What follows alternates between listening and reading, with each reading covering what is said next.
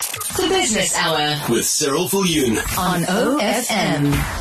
Welcome to IFM, the sound of your life, and also welcome to the Business Hour Read of the Week. We started our conversation with Laurens Boel that wrote Financial Freedom Through Property, and we spoke about property investing and how it all works, and also focused on the 7th month of the national lockdown and how that also impacted the whole industry.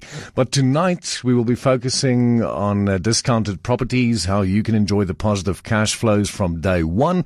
But first of all, though, want to know exactly, are there any property investment tips that Laurens could share with us? Yeah. Okay. So if you're looking at the buy and hold strategy, which again, that's my main focus, you want to go to older areas and lower income areas that are densely populated.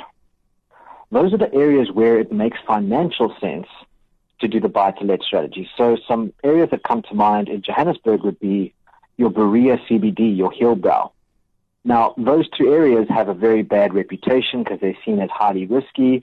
Funny enough, it's actually got one of the lower rates or lower risk categories than any other suburb in Johannesburg. So I would definitely say that if you're really seriously considering the buy-to-let strategy, older, highly dense CBD areas is where you're going to find your cash flow. Do you want another tip, or? It's completely up to you. It's completely. We want to sell a book as well. We don't want to give everything away. It's really completely up to you. If you would like to share another one, I think other people's money. I think the key thing that people maybe in South Africa don't realize is that you can get a loan on property like no other asset class. You can't get a loan from ABSA to buy gold or to buy stocks or to buy shares or to buy Bitcoin, but you can get a loan if you meet their criteria on a property. It's very hard to get an investor to loan you money to buy stocks and shares, but you get an investor to loan you money on a property deal. Everybody sees value in property, and the easiest asset to leverage against. So my challenge for the South African viewers listening today is to not use the lack of capital as the excuse to investing in property. I love that. Thank you so much. Giving a bit of hope back as well. Because, that's the first thing everybody thinks. Capital. Where am I going to get it? Okay, let's leave it. So, Laurens, I also would like to find out from you the steps, when making property investment. Can you maybe take us through, just the rough guide of what you go through? Where do you start and up until you get the property? Yeah, great. So the first one would be find the investment. So using private property, Property 24, going to the sheriff auction, going to the repossessed page on the bank website. There's different ways in which you can find a deal. The second step would then be to analyze the deal. So, run the numbers. How much cash flow is it making? What's the return on investment? What's your exit strategy? Number 3, you would do an area review. So using your reports like TPN and Lightstone, what's the average market value of the property? What's the average rental in the property in that area? So start to understand the area. The fourth step is then to put an offer forward. So you start with a verbal one, where you say, you want 1.5 million, I'm going to give you 1.2 million because that's where my numbers work.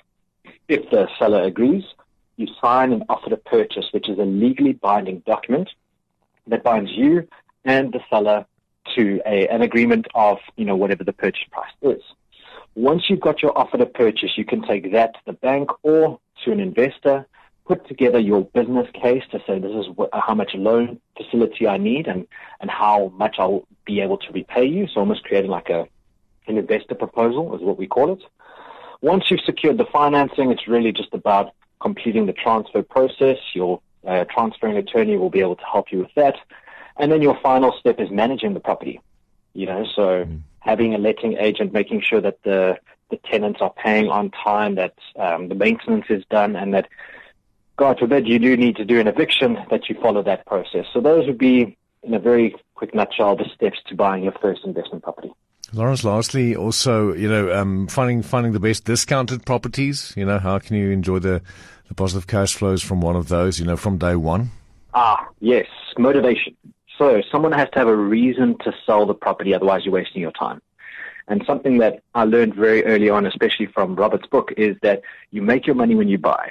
You make your money with discounts. If you can get a 20, 30% discount on the asking price, that's when the deal starts to make financial sense. Now, finding the motivated sellers is difficult, but there's a couple of reasons why people would sell. One, they're getting a divorce. Husband and wife, they no longer want the property. So, approaching divorce attorneys or trying to angle that approach, you could find leads. Financial difficulties, property didn't want to sell. Often find those kind of deals in an auction. So you can go to sheriff auction for your public auction, or you can go to private auctions, which are happening all around South Africa. And then I guess, an accidental landlord or a deceased estate. Those are another way in which you can get discounts. When you've got a deceased estate and the people inheriting the property are accidental landlords and they don't actually want to be a landlord, they might sell at a discount just to get rid of their problem. So I think in summary, when looking for a deal, you have to find a property problem. And then solve it for them, and that's the way you make money. So if you can find someone who's lost their job and needs to sell urgently, and you can cover their immediate debt and their immediate needs and get a discount, that's where you're going to make your profit. Great stuff. Thank you so much, Laurens. Thank you so much for writing the book and sharing your knowledge with us on air. Really do appreciate it. Awesome. Thanks for having me on the show, Cyril. And good luck to all the viewers. Happy investing. So for the Business Hour Read of the Week, brand new feature, we will be sharing brand new books with you. And speaking to the authors, tonight we spoke to Laurens Boel for Financial Freedom Through Property. Make sure you get that book. And of course, if you maybe missed out on this conversation or you missed out on the one we had last week, also about this book, you're more than welcome to just go and have a listen on the blog, the business blog on ofm.co.za. The Business Hour with Cyril Viljoen on OFM.